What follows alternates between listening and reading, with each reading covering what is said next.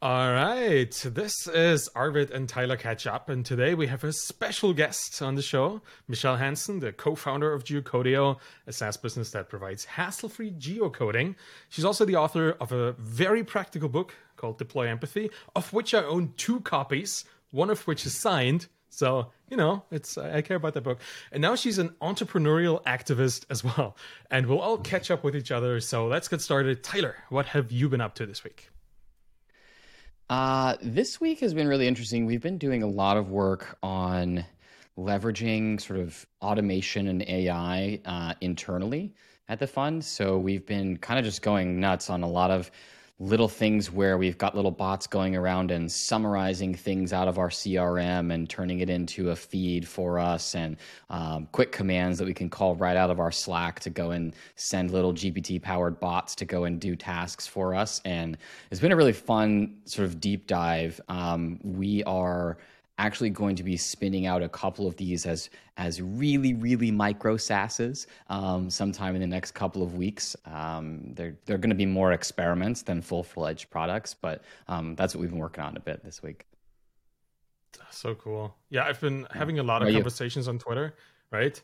as that is my job apparently, about AI and the impact that AI has on bootstrap businesses, SaaS businesses. I wish we all would have time to experiment with AI, but there are more pressing problems, and we'll get to that in a minute. One thing that I've been doing this week is preparing my little, it's not a talk really, but it's a roundtable discussion that I'm going to be facilitating at this year's MicroConf US in Denver in a couple of weeks from now, which is kind of crazy thinking about that. That stuff just sneaks up on you.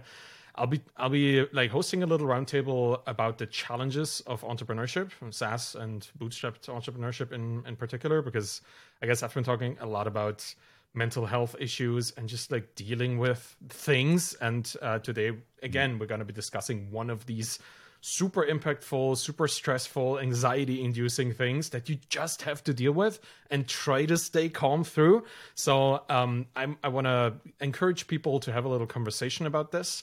Not a little, an actual conversation, honest, eager, and peer-based conversation. That's what I'm going to be doing. And I obviously have to prepare for this, right? Set people up to have as productive a discussion as possible. So I've been working on this. And then obviously the AI topic is still going on with all the new things. And we can talk about that later too. But I do want to pass this conversation to Michele now, because she probably had an amazing week as well. Michele, what have you been doing for the last couple days? Catch us Honestly, I have been having a lot of phone calls.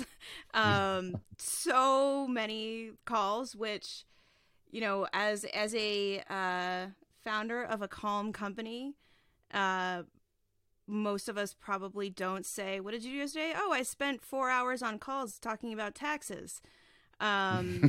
But that's what I've been working on, because we just went through sales tax compliance last year and are still kind of working out a last few things with that. We are a US company, but we live in Denmark, and Denmark doesn't have the concept of LLCs. And so now we're in the middle of a gigantic international tax mess. And then the U.S. Congress, they changed the part of the tax code that deals with software development, which is giving everyone massive increases in their tax bills. And so I don't even think I can count the number of accountants that I'm talking to lately. Like, I need to hire an accountant to count all of my accountants. And that's, honestly, that's the kind of thing we don't really talk about, but that's, when you have a business that's kind of post product market fit, right? Like, and I don't know where this inflection point is. For me, it felt like things got way more on the operations side in a way that I hadn't really heard people talk about. Like when we got like over the 2 million ARR mark. But yeah, honestly, I'm kind of jealous of your week, Tyler. Like, playing with ChatGPT, and I saw some of the bots in the Calm Slack, and how there was somebody like trying to get it to write a press release about like an oil spill or something, but like put in like puns about it, and it was so funny. It was it was so funny. I wish that was my entire week, but yeah. man.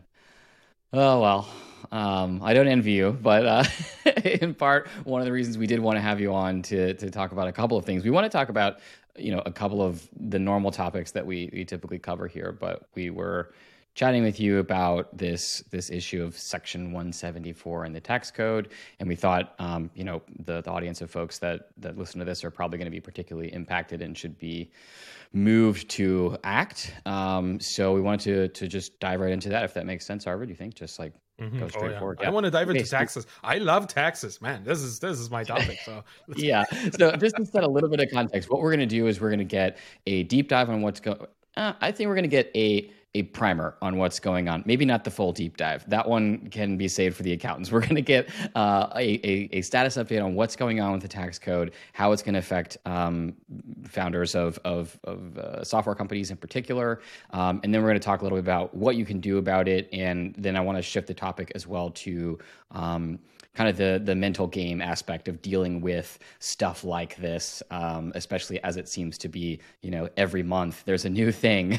And so I'd love to talk a little bit about that. But starting with just what is it? What's going on with Section 174, Michele? Yes. And so before I launch into that, the disclaimer that the experts I have been talking to have told me to say every time I talk about this is that I am not a tax accountant, and to get advice about your specific situation, talk to a tax accountant. Yeah. Okay. So Section 174 is the part of the tax code that deals with what is called research and experimental activities. And this includes software development and has for over 60 years. And the reason why we're talking about it is that for all of that time, companies have had the option to either expense those R&E expenses, or they could amortize them. And now I should note that this is different than the R&D tax credit.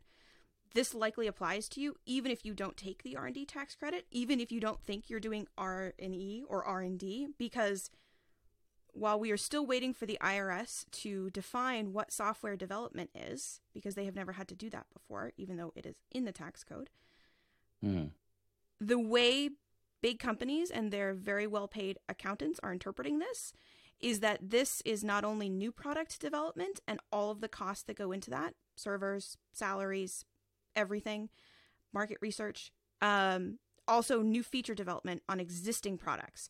And so when people think about R&D, they tend to think, oh, that's when you're doing something that's very, very experimental. Maybe you're building a new product and you're also completely building your own new framework way of doing that. And then, okay, maybe in that case, I'll apply for this R&D tax credit.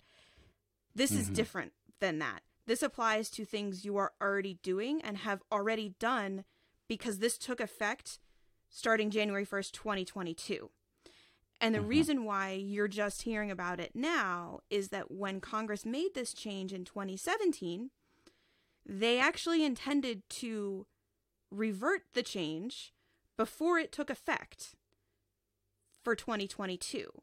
And so at the end of last year, there was a lot of conversation in Congress about repealing this and reverting Section 174 to give us the option to expense. And that kind of fell through at the last minute. And so now we're in a situation where companies who, let's say they spent $100,000 to pay a developer to build a new product last year, plus, let's say, another $5,000 in other expenses like servers and other licenses maybe that went into that, right? So of that $105,000, normally they would just take that all off the top of their taxable income. Instead, that has to be amortized, which means it has to be spread out over many years. And for the first year, you can only take 10% of that. And the other part of that is now profit, apparently. Right? But it's not real profit because you've already spent that money. And so it's phantom profit. And we're small companies. We're not really following tax policy, right? And so all of us are finding out about this now. And there are founders who are getting tax bills that are 466% higher than they anticipated and are freezing hiring, laying people off, taking out loans. It's very serious. And it's just wild that Congress never intended for this to go into effect. and they have been intending to repeal it, but just haven't gotten around to it. Yeah, got it. So just to kind of maybe play back some of the highlights here, this tax code change that is effective as of actually last year, right? So it's for this year's taxes. It affects most of what we would consider software development, right? So the salaries of software developers, the inputs, right? AWS bills. Basically, if you run a SaaS business, a lot of your costs, maybe excluding like customer support or design, but anybody doing, software development, a big chunk of that, we don't know exactly how much, but a large portion of that is going to be affected. And instead of being able to just write it off on your taxes in the normal way that you would do with all of your salaries, basically, right? I mean, most people's taxes, everybody gets paid and that gets deducted from profit, and profit's just above that. Specifically, your software development stuff is actually going to have to be spread out over somewhere between, it's 5 years or 15 years, depending on. Yes, so it's 5 years for U.S. expenses and 15 for international. Right. So the point being, do it gets indie spread businesses out way even longer. exist? That's crazy, right? Yeah. Do we even have a word for indie businesses 15 years ago? Like indie SaaS businesses? That might be a rather new thing comparatively, right? I mean, and this is the problem, right? Is that even if you can get these expenses spread out over 5 years, is the business going to make it that long? And especially that first year is tough, right? Because if we have to split out new features and new products from maintenance work, so like bug fixes, for example, do we all have to be time tracking all the time? Right? Like, I used the staging server for 15 minutes to test this new feature, but then I used it for 15 minutes to work on this bug fix. Yeah. We haven't been time tracking that, right? Yeah. Like it's an administrative headache too.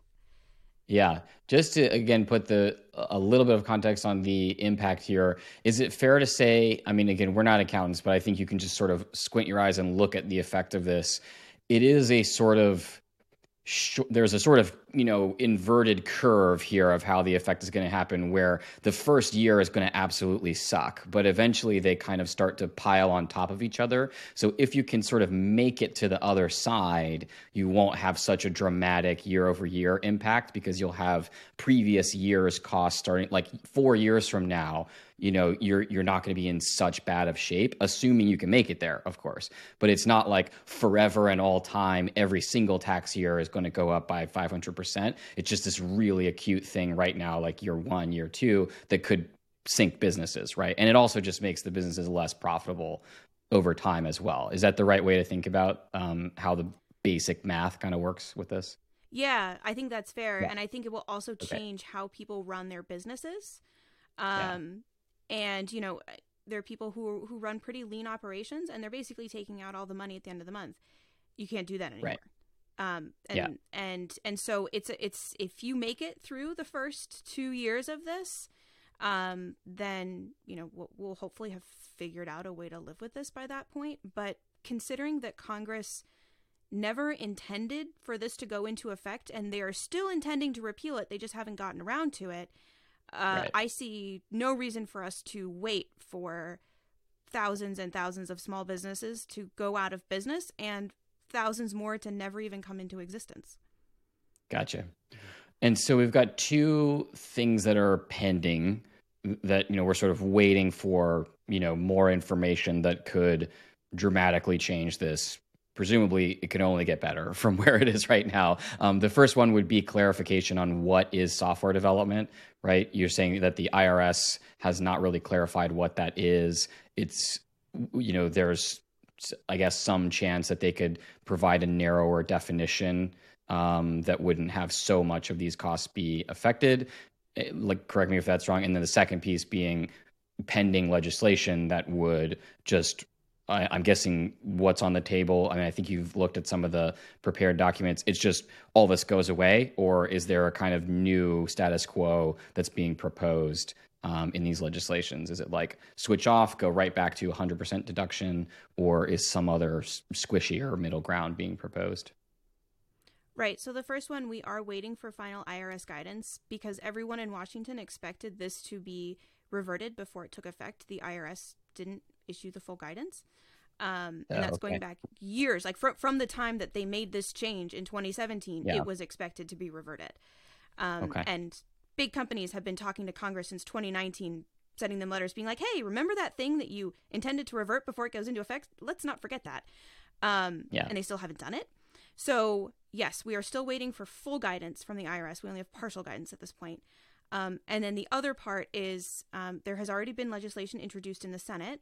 There are 21 co-sponsors and counting. That number's going up. I just checked it again today and it was up. The problem is that tax bills never get voted on their own, standalone. And from what I've been reading and talking to people, the soonest opportunity, barring Congress understanding how urgent of a crisis this is for small businesses, would be at the end of September. And there are 3 bills that are an option at the end of September to put this in, or it gets pushed to the end of the year again. Now, the problem with this is, first of all, people are having trouble paying their tax bills right now. So even waiting until September, and and these bills would make it retroactive to 2022, so you would get a refund. Right.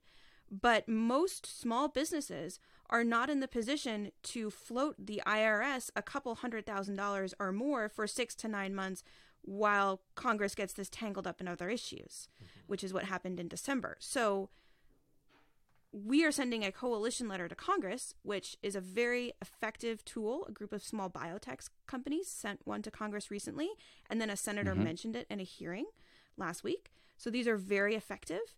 Sending a letter to Congress telling them that this is a problem for small software businesses, and that this is an urgent crisis that needs an immediate solution. Otherwise, small software businesses will start going out of business.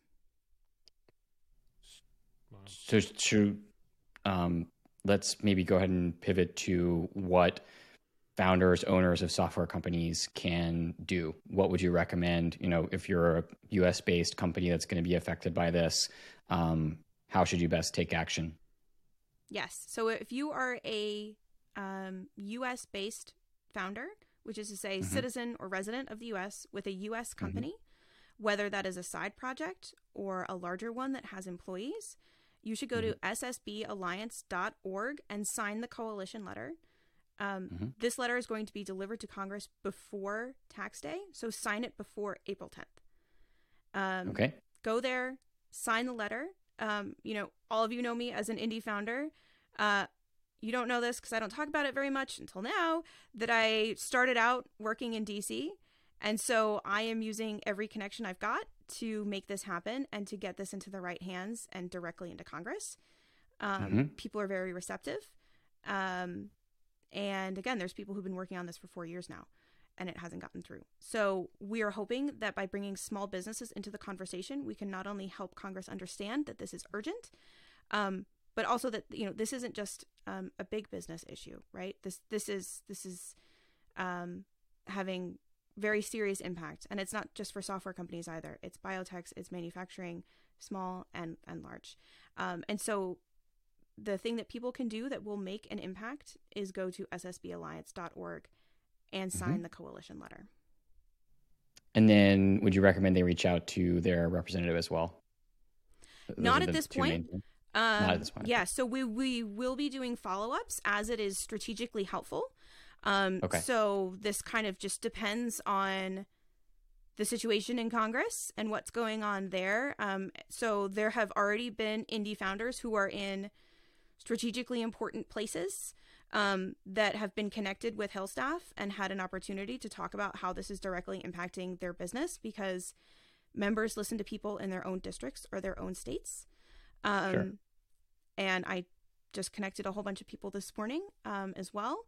And so if people go to the ssballiance.org and they sign the coalition letter, I also ask for your full address, which I use to match to your congressional district. It's a weird thing where it's like, I also built the software that tells you what people's congressional district is.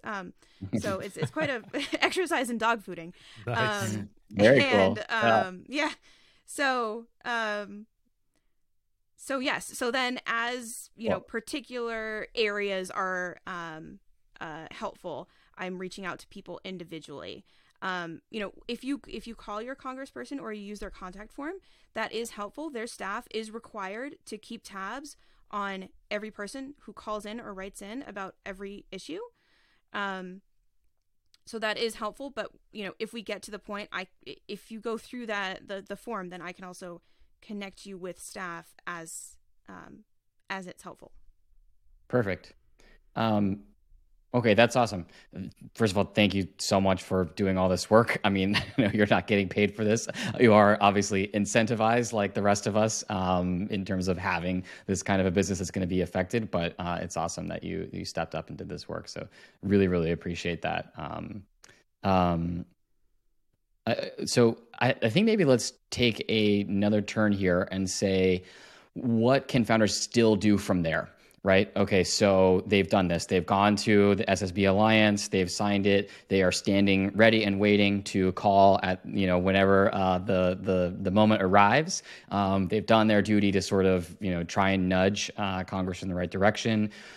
Let's take two parts. First is like, what can you do in your business? What would you do? What are you doing in your business? Maybe, Arvid, I'd be curious what you think, like hypothetically as well, because I don't think you have a US-based business, but let's just say you have a US-based SaaS business. I do. How would you be thinking about? Oh, you my do have one. That's link, right. That's right. My little, yeah, but it's not that affected because it's you know, I run it by myself and it's not that profitable, so no problem for me. But you know, it's still an issue that I'm concerned with. One of the things that blows my mind about this, two things. First off, the fact that indie founders now have to deal with US law, like the fact that we need to impact legislation as people who are way too busy to impact anything but their own business and the market that they're trying to serve. It's crazy. Like we don't have a legal department in our businesses, right? We don't have a public relations department or anybody who could deal with these things while we build our business. It's now deal with the tax stuff or deal with the business. Both is probably problematic or overwhelming for people. And the other thing is the only bank that could have helped us with this, or US-based founders, just exploded 2 weeks ago. So that's a problem. Like it seems to be this perfect storm of things that are surprising to people, even though now in retrospect we look at it and we think, well, we should have done something about this much earlier, right? It feels like it's all coming at us at incredible speed out of nowhere. And that blows my mind. And the fact that now we have to deal with this as founders, that is bad. Now, answering your question, honestly, like going into this recession, I've been thinking a lot about like building a war chest. I did not think about building a war chest to be able to pay taxes that I don't need to pay. Like it feels like one of these things where a bootstrap business is in its leanness and in its agility can usually use its revenue, its earnings that it has, possible earnings that go beyond just paying for your expenses to invest in itself. It turns out that investing in yourself now includes putting money aside for these unforeseen circumstances. So in my own business, which is a Canadian media business, I am now saving money, not knowing that, you know, it's not the same situation and it's probably not going to happen here in Canada, but I'm now thinking about I need at least a tiny little war chest in case there is a 5x tax burden on me in the future, which is unfortunate because that is money that could be spent on many other things that are not just hoping that other people are less incompetent. You know, that's kind of what this is about for me. Like tax law should be handled in a competent way, which it hasn't been, and that's a problem. But yeah, war chest, that's what it is. Like going into any kind of economic downturn, usually you need some kind of financial liquidity. And it turns out bootstrap businesses are now at a slight disadvantage compared to VC-funded businesses that have, or I don't know, I mean, fortunately still have, after the explosion of SVB, some kind of money that enables them to pay for this.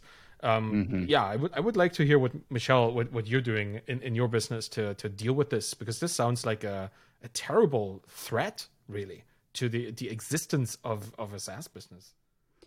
Yeah, and before I get into that, I want to note that this likely impacts businesses even if you aren't profitable on a normal accounting basis, because unless that business is just sitting there and you only occasionally fix a bug or reply to a support question, but you don't add, like, if you add any new features, if you were doing any improvements to it, all of that is R&E that is covered under 174, and so you could be losing money probably on a regular accounting basis and still owe taxes. Yeah, even because it's startup artificially like inflating ARR. your it's artificially inflating your revenue. Yeah, that's important to know. And maybe one thing, but before I throw this back at you, like if you are a founder that's not based in the United States at this moment and you're just waking up from the last 10 minutes of conversation that didn't really concern you, it's still important for you to take action and just talk to people about this who may not be aware of this. Because it's not just founders who may not be aware of this. From me following, Michele, your podcast and everything you've been talking about, it's also accountants that are occasionally not aware of this change in the States. So if you are a founder that knows founders in the States, reach out to them, tell them about this. Hopefully they know about this already and have dealt with this, or ask their accountant what's going on. But there's a lack of awareness on many levels here, and we should do our best, even if we're not directly affected, to help our community. Because it's what you said, we're not lawyers, we're not accountants, this is not legal advice, but we're founders who want to help our founders succeed in our peer group, right? We want them to not be bankrupt. So it's now on us to help spread the word, really. And I'm glad you're on the show and talking about this, even though this is boring taxes. Well, it's life-threatening boring taxes, right? This is something, it's getting me worked up. That's usually happening. Maybe we should get calmer then. Let's talk about how you stay calm. That's a wonderful segue. Thanks for that. I want to note that there are a lot of founders who don't live in the U.S. but have U.S. LLCs, have U.S. C Corps, and unfortunately, you're not U.S. citizens or U.S. residents. You don't have the ability to petition Congress for a redress of grievances. But I know you're there, and I'm thinking of you, and I know that we are fighting for ourselves and for you as well. But I recognize that there are a lot of people who are paying a much higher tax bill in not their home currency, so probably also paying exchange fees in the course of that, who are impacted and don't really have any recourse except for spreading the word. And that is incredibly powerful because we're trying to drive 1,000 signatures on this. And so that is very helpful. In terms of staying calm, oh, sorry, go ahead. I actually, just one practical question I want to see what y'all think about this. I mean, how would you evaluate? I don't think we want to give anyone advice on this topic, because now the topic I'm about to bring up, because we're now also combining tax and legal, as well as sort of business and maybe debt considerations. But sounds dangerous. How would you think through yourself? It seems to me like, as things go, the likelihood of this getting resolved on a 1 to 2 year time horizon seems pretty good, right? You've got bills in Congress, you've got bipartisan support, you've got big companies and small companies all aligned on the same page. You have, alliances really working on this. It seems to me like, I would say, probably this gets resolved on some longer time horizon. And the main question is, does it get resolved fast enough? How would you think through the question of, let's say I need to take out a loan or loan the company some money or even raise some capital? I'm thinking about this right now. Should we be creating some sort of product for these companies to raise some sort of short-term 1 year capital or something to plug that gap, on the basis that probably in the next 1 to 2 years, you're going to get it reversed and you'll get a big tax refund, and you just need to bridge that gap? How would you think through making that bet as a founder? If you didn't have the cash on hand, if you didn't already have the war chest to just cut the check and be mad about it, like you actually had to come up with the money somehow or go out of business. I think that's a very personal decision for people, especially those who are in that position of receiving the higher tax bill. Again, I haven't gotten mine yet. I actually need to send my email and accountant this week about it. And it's creating great uncertainty for me. And I know that we run our business quite conservatively. And so I am hopeful that we will be able to stomach that for this year. People who have been running leaner operations, which is most small businesses, are in a state of panic. And I think I guess I first have to say that I don't. It's difficult to put myself in that mindset, right, of someone who is fighting for their life, from my position. I think also that, you know, the economic environment we are in, access to capital is difficult for most companies right now. Arvid mentioned SVB, right? I mean, like, there's so many founders that was the only bank that would give them a mortgage, right? I mean, it's hard enough to get banks to work with small software businesses and small software founders during normal economic times. And so if there are people who have capital and that is an investment decision that they are able to make, I think they should explore whether that makes sense for them, is something they could pull off. It's a very different kind of hedge to be sort of betting on congressional action. It's putting founders in a very difficult position, right? It's do I use a home equity line of credit? Do I use my credit card? Like, how long is this going to take? How long do I eat the interest from this, right? And will I get it back from the IRS with interest as well? It's creating some very, very difficult decisions for people. Cool. Okay. That makes sense. Yeah.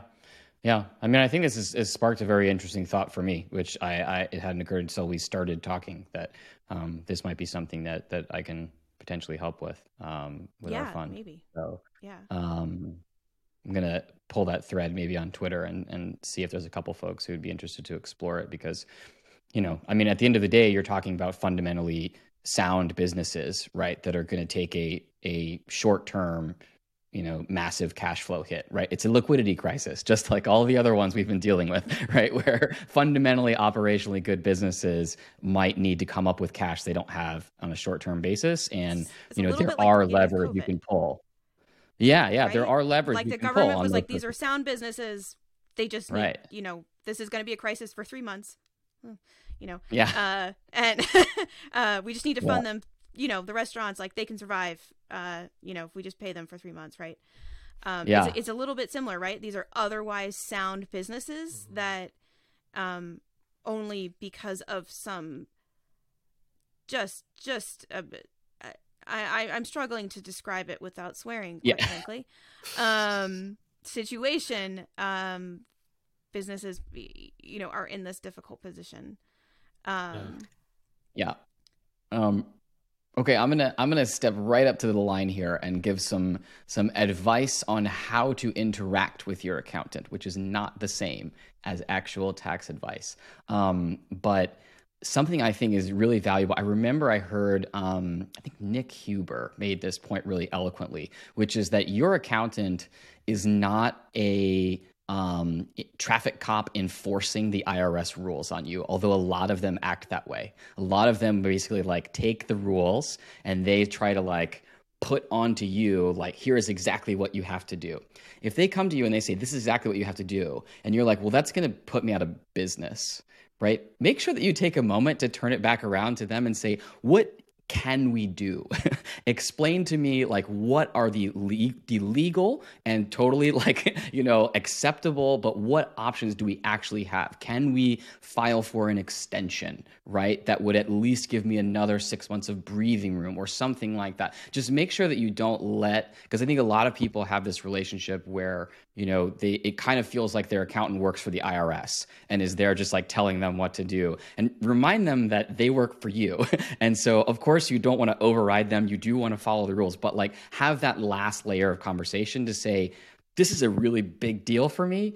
What can you help me try to figure out if there's any options that apply to my specific situation? And make sure you have that last layer of conversation with them, because there may be some things, like, especially if we think there's at least some probability this gets fixed in the future, things that can just simply delay the actual cash needs for this, or that can parse it out over multiple years so you only have to pay a fraction. Again, like, this is not advice. I'm just saying, ask these questions, have this conversation with your accountant in that moment. I mean, so it is. You guys don't have to co-sign that. You can just let me dangle myself out there on that one. So I want to agree with that. But first, it is my understanding that even if you do file an extension, which we have, you still owe the taxes in April. And so if you don't pay them, then you owe them plus penalties. And again, I think to your point is, you may make a calculated decision that is, I'm going to pay the penalties for this year. For what would my taxes have been this year? What are the penalties on top of it? This is not tax advice, but there are options, right? And asking your accountant to lay out all of your options, and asking them to think outside the box, and you were allowed to do that. Somebody told me once, you are allowed to optimize your taxes. It is not against the law to optimize your taxes. Totally. You cannot evade taxes. You can't change your software developer's title to, I don't know, like window cleaner, and then just expect it to not have any tax issues. That's fraud. I'm not a lawyer, but that's fraud. So, but it is not against the law to optimize your tax situation and work with your accountant to optimize your tax situation. The difficult thing for businesses now is that 2022 has already ended. And so if there were optimizations that you could have done, there aren't going to be as many options, but like the IRS has payment plans. There are options, right? And I think, in terms of getting into steps that people can do as they're looking at this, I think that's the first one, is have a conversation with your accountant and work through all of the options with them.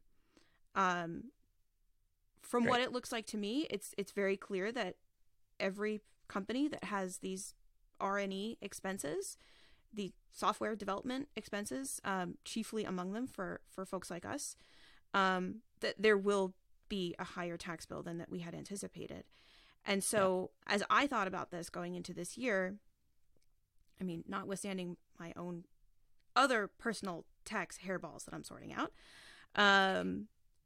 the first thing was, okay, what are the plans we have for the year and how can we scale those back, right? Like, we went into this year seeing that a bunch of big tech companies were laying people off, and we were like, hey, you know what? We're super busy. Maybe this is a good time for us to hire another engineer. Like, a lot of good people have just been laid off, people we know. That conversation is gone, right? During normal years, if a friend of ours is holding a conference and they ask us to sponsor, usually I say yes. Brand marketing like that is not happening this year. And so that's the first thing, is just kind of looking at plans and looking at what are the most obvious places to cut. The second one is the more sort of really looking at places to cut, right? Which is a common thing that you do going into a recession. So for us, we pulled back on all non-core spending, which, I mean, unfortunately for us, meant we're not participating in Calm Fund 4, and we've been participating in the other funds, but this, we just can't. It also means we are, pouring through all the services we're using, and we were paying Datadog $1,000 a month, even though we had planned to get rid of it 6 months ago. And it was like, all right, that is getting ripped out right now. That bill is no longer happening, right? And so just going through line by line, what are all of the things we spent money on this last year? We don't have a formal budget. I just kind of know all this in my head, which is probably not the calmest way to run it. But while you're sending your accountant all of your information for last year and figuring what you owe in taxes, that's a really good time to look through all of those expenses and be like, did we really need to be spending money on this? Do I know what this is? Is this a core expense? Is this a cost of goods sold expense? Do we have to pay this in order to provide our software? Or is this something that we can cancel? Can we use something cheaper? Is this and just kind of really taking a rough look through your budget. But again, I mean, there's, I think there's, I don't want to downplay that sometimes budgeting advice when people are in a massive financial crisis can feel a little bit like telling people to stop eating avocado toast in order to save for a house, right? If you need $500,000, not paying $5 a day for toast is not gonna cut it, right? And so I don't want to downplay the seriousness that puts into this. And Arvid, to what you said earlier about having a war chest, I mean, like I mentioned in my book how I manage our customers like a portfolio, and that's how I prioritize what kind of marketing I'm doing, what kind of customers I'm talking to, what I'm pulling out of that is and looking at all of our customers and saying, okay, we've got 20% in real estate. This was a portfolio, that would be too much. Let's purposefully move into other sectors, right? Not necessarily we fire all of those customers. We love our real estate customers, but maybe having more in other sectors would be helpful, like a portfolio, right? And so for me personally, I have done a lot of work for years now to try to prepare for recession. And what I did not prepare for was boneheaded tax policy, that we get charged taxes on something that Congress doesn't even think they should be charging us taxes on. Like, just the level of insanity is mind-boggling. And I think for like, just the more you think about it, you know, the more, right, I'll calm down. Okay. You know, the more you think about it, the more frustrating it gets, which for me, I think, you know, I think you get to a certain point in the business, kind of as you were saying, Tyler, that you have to ask yourself, is this a problem I need to be worrying about? Is this a problem I need to be handling myself? Can I pay somebody to worry about this and take care of it for me? Right? And I feel like that was it's a very big stage for a lot of founders to go through. For most people, you have your accountant to worry about this for you. Maybe there are other people in the community that you know that you can bring in. Maybe you have a good relationship with a bank.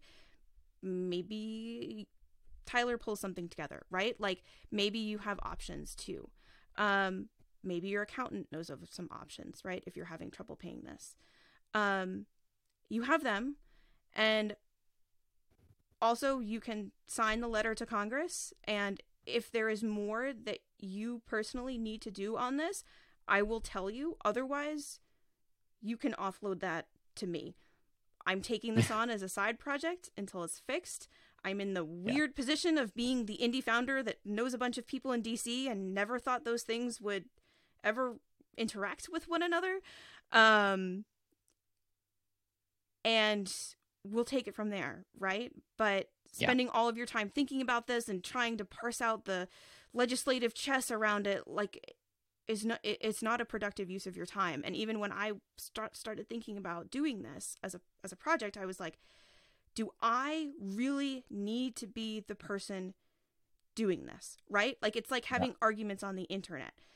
Do I need to be a person in this argument? Do I have to be, like, am I specifically, uniquely the person who has to make this argument? Or can I go on? Sometimes the answer is yes. Yeah.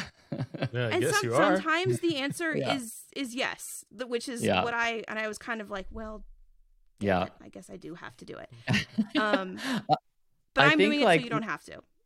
Yeah, that's perfect. Exactly. I think I would sort of put a bow on that part as like, you know, if you zoom back out, man, I really feel for founders right now, and I mean, including myself in that moment as well, because like there's just one thing after another, and you know, whether it's, you know, it's COVID, and then it's interest rates, and then it's SVB explosions, and then it's crypto busts, and then, you know, it's just, there's always some crazy thing going on that feels like it's throwing kind of radioactive waste in your path. And I think it's important to remember that, like, this is kind of now part of the game, right, of being an entrepreneur, is like you can sort of, you know, like, unless you're going to step up and take action like you have, your options are sort of like wail about it and lose sleep, or just like take action, right? And building mental and business resiliency to these sorts of things now just feels like that's necessary. That's a piece of it, alongside, you know, the risk of, you know, that you take as like just fundamentally being an entrepreneur, right? Of not having a steady paycheck and not having a pension or a 401k, like all of those risks that you already took on. This is another one now that you have to build that toolkit for dealing with these sorts of things. And I think like you really hit on the one that I've been preaching a lot, which is to really focus on what's in your control and what's not. Right. And with a lot of these external things, actually, like the vast majority of it is out of your control. You know, at the end of the day, like, it sucks.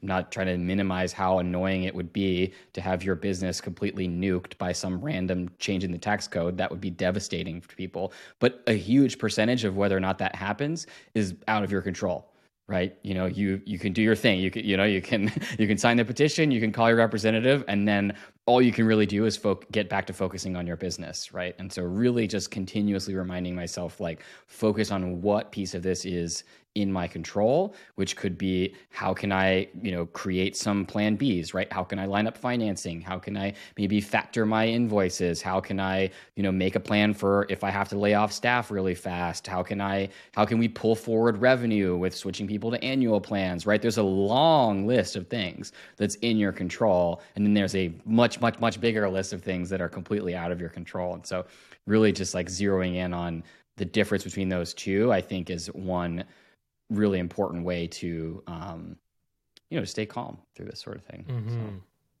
So, one thing that really stands out to me here is that big old list you just rattled down, like with all the things you could do, like many of which any given founder probably only would think about 50% of.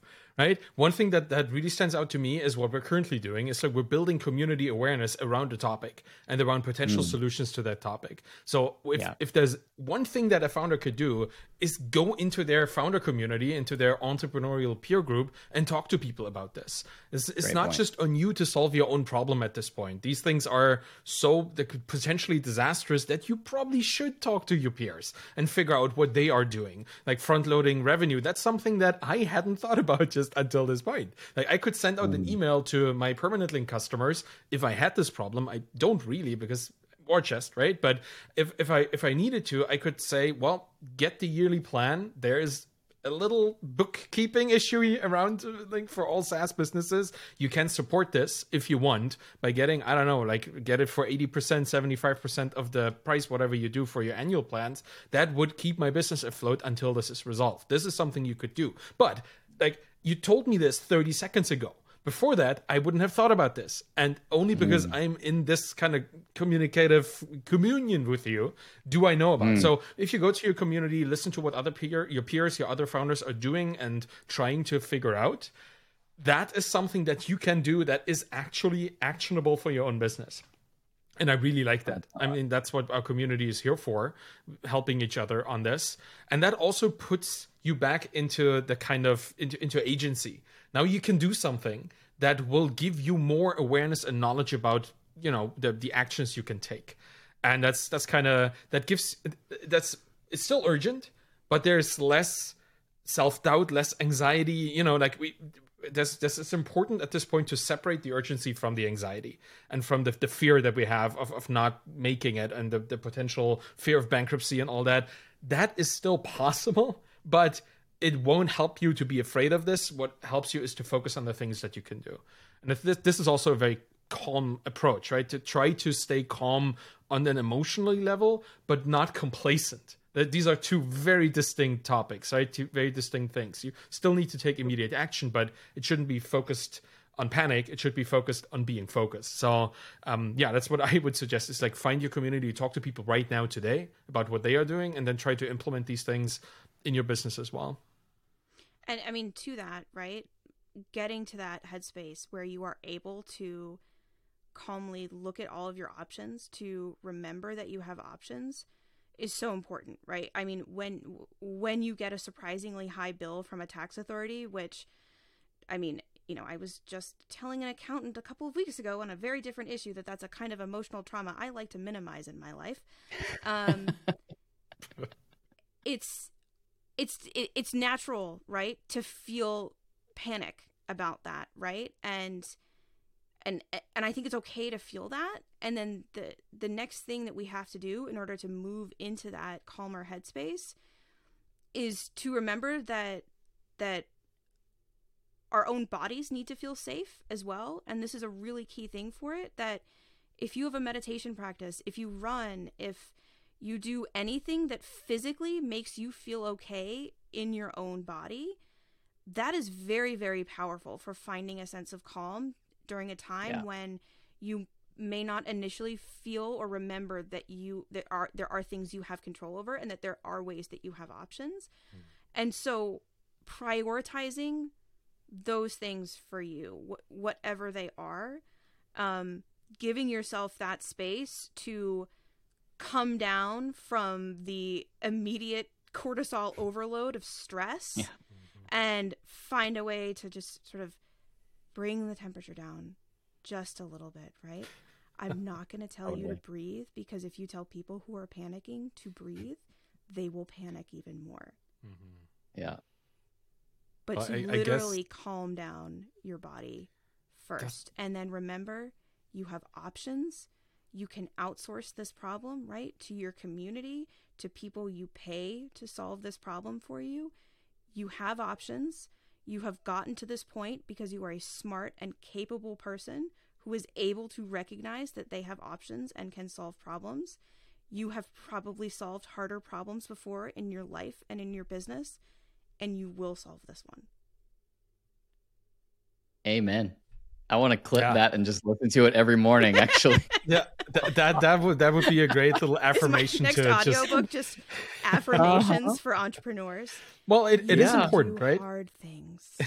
It is. It's a central important thing for our own mental health to stay aware of our capacity to find mindfulness. And like Tyler and I, we're trying to build the Calm MBA, right? We're trying to build something that teaches people the approach to building a calm business. And I have this feeling that we should put a mindfulness chapter somewhere into the process, like not just meditation, but also just being aware that you are capable of solving problems and maybe doing affirmations. I mean, it may sound funny to talk to yourself in the mirror, but it has a psychological effect.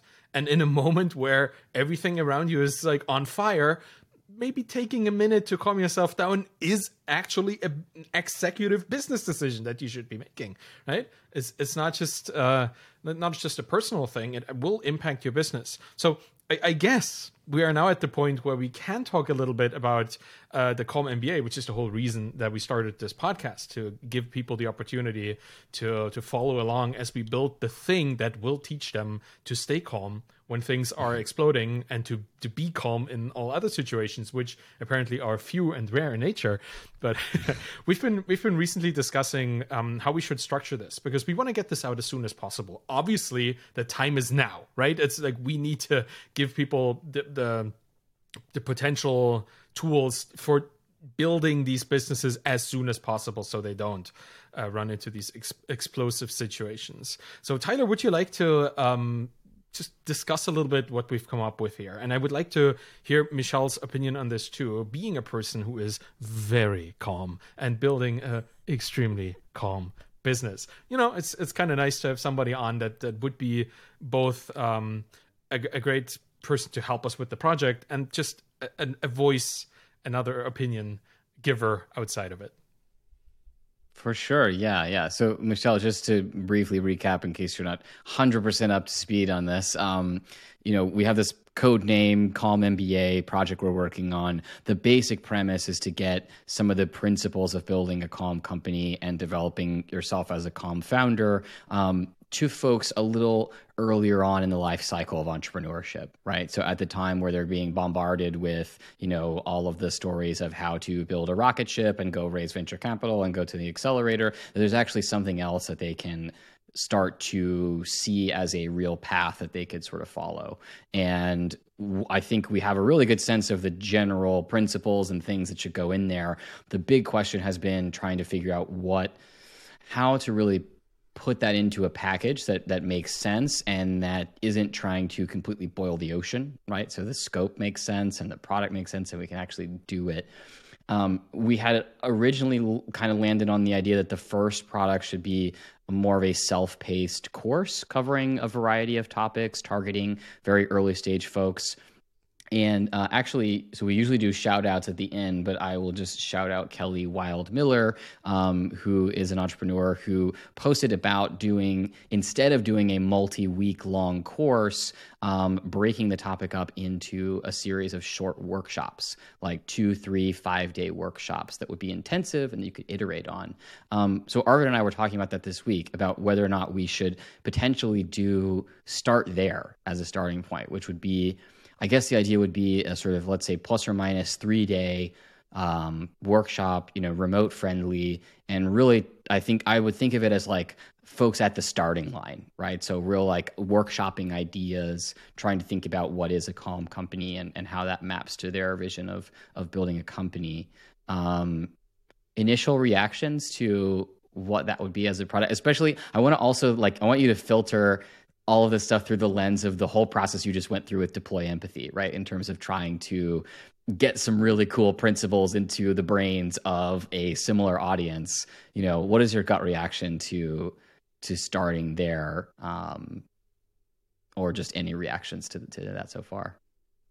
So my first reaction is that I love the idea of it. That's great.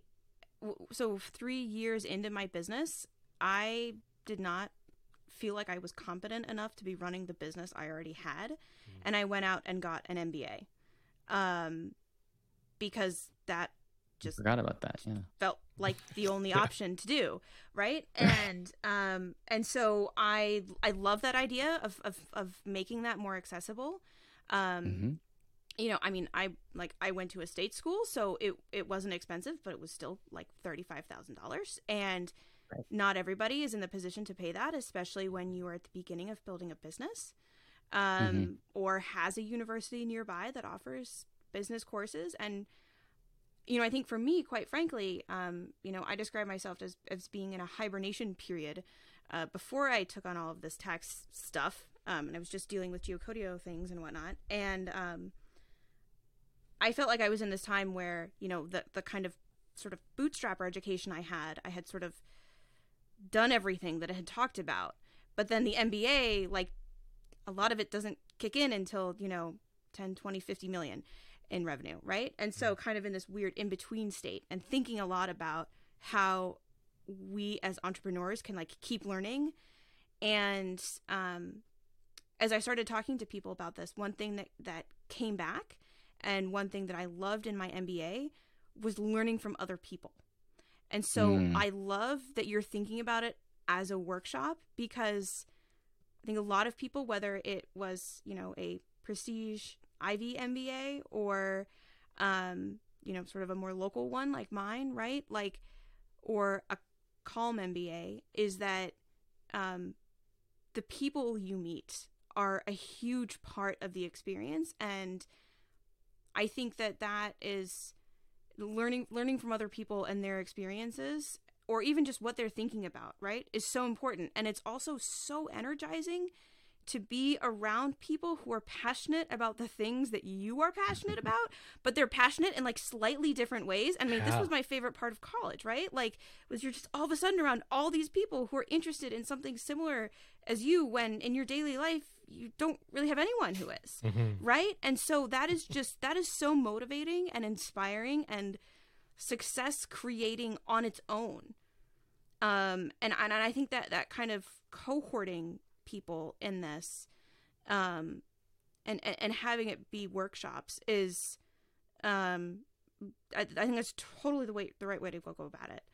I think with people, I think there's kind of a challenge in serving people who don't already have a business, because they maybe don't have the money to go somewhere to do it, right? And then it's like, well, you could do it remote, and then how do you make sure that they're still getting those connections in that environment? And I mean, we've just kind of had 3 years where basically everything was remote, so I haven't figured it out, but I'm sure like a lot of people have spent a lot of time trying this and testing it and figuring it out, and like there's people you could talk to who could tell you how to do this, right? Totally. I think a 1-day Saturday workshop, though, is what I would do. Because if you're thinking that people are working full time, that's true. Unless, like, sure, it's unlikely that they would be able to do it. And there's a lot of executive MBA programs that are meant for people who are working full time. And usually those are like half day Friday, all day Saturday, once a month, or every like 2 weeks kind of a program, but oftentimes once a month. And I think it's worth looking at how they structure it. They usually structure it as being in person. Well, I guess before COVID I'm talking about. Sure. But I would encourage you to go that direction of like one Saturday a month. Here's like, and we're going to do these like 2 modules, and like, this is what we're doing, and you're expected to be active on Slack, during the week and during other times. And like, whatnot. Like, I don't know. There's all tons of things you could do, right? You're expected to have a random coffee chat with at least one person once a week for an hour, right? And like, if you don't have anything to talk about, here's your topic or something. But I think baking community into it from the very beginning, and learning from other people is a huge part of the value of any education program. Wow. That is extremely helpful. Thank you so much for that. Like, I had considered that we were likely going to be serving people who already have a job and would have to do this like in the evening or something, but like pushing it onto the Saturdays and then giving people time during the week to fit whatever they need to do in there. That is a very good idea. Thank you so much, Michele. You're awesome. Did you know? You know how great you are? That is extremely helpful, because we want this to be something actionable, right? We want to get people to actually do something and get over whatever finish line there might be, right? That depends on how much we can offer. And that's kind of where this whole question comes from. It's a question of scope. Like, who are we talking to and how far do we take them with this? Because it could be the whole journey. We could like do the whole thing where it's like an accelerator plus some kind of alumni network or whatever. But we're trying to be as impactful as possible without being overboarding, right, Tyler? Is that right? Yeah, no, that makes a lot of sense. I like that a lot.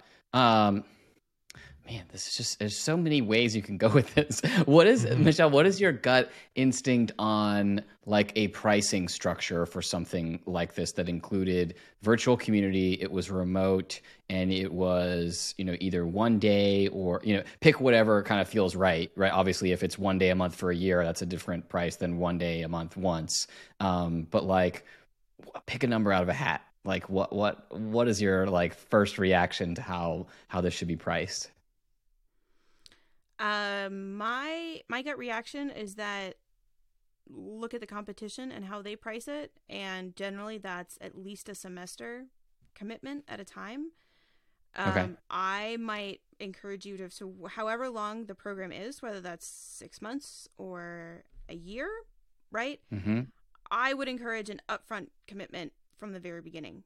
And so whether that's $2,000, $5,000, like, this is an upfront commitment that people are making. Now, of course, they'll need an ability to try it at some point. I mean, pricing plans and all that kind of stuff, right? But like, I don't think it should be something that you can kind of turn on and off from a given month, right? It should be expected that like you're joining this, for example, you're joining this cohort. This is your group. Like, all of these people have committed to being here for the next 6 months.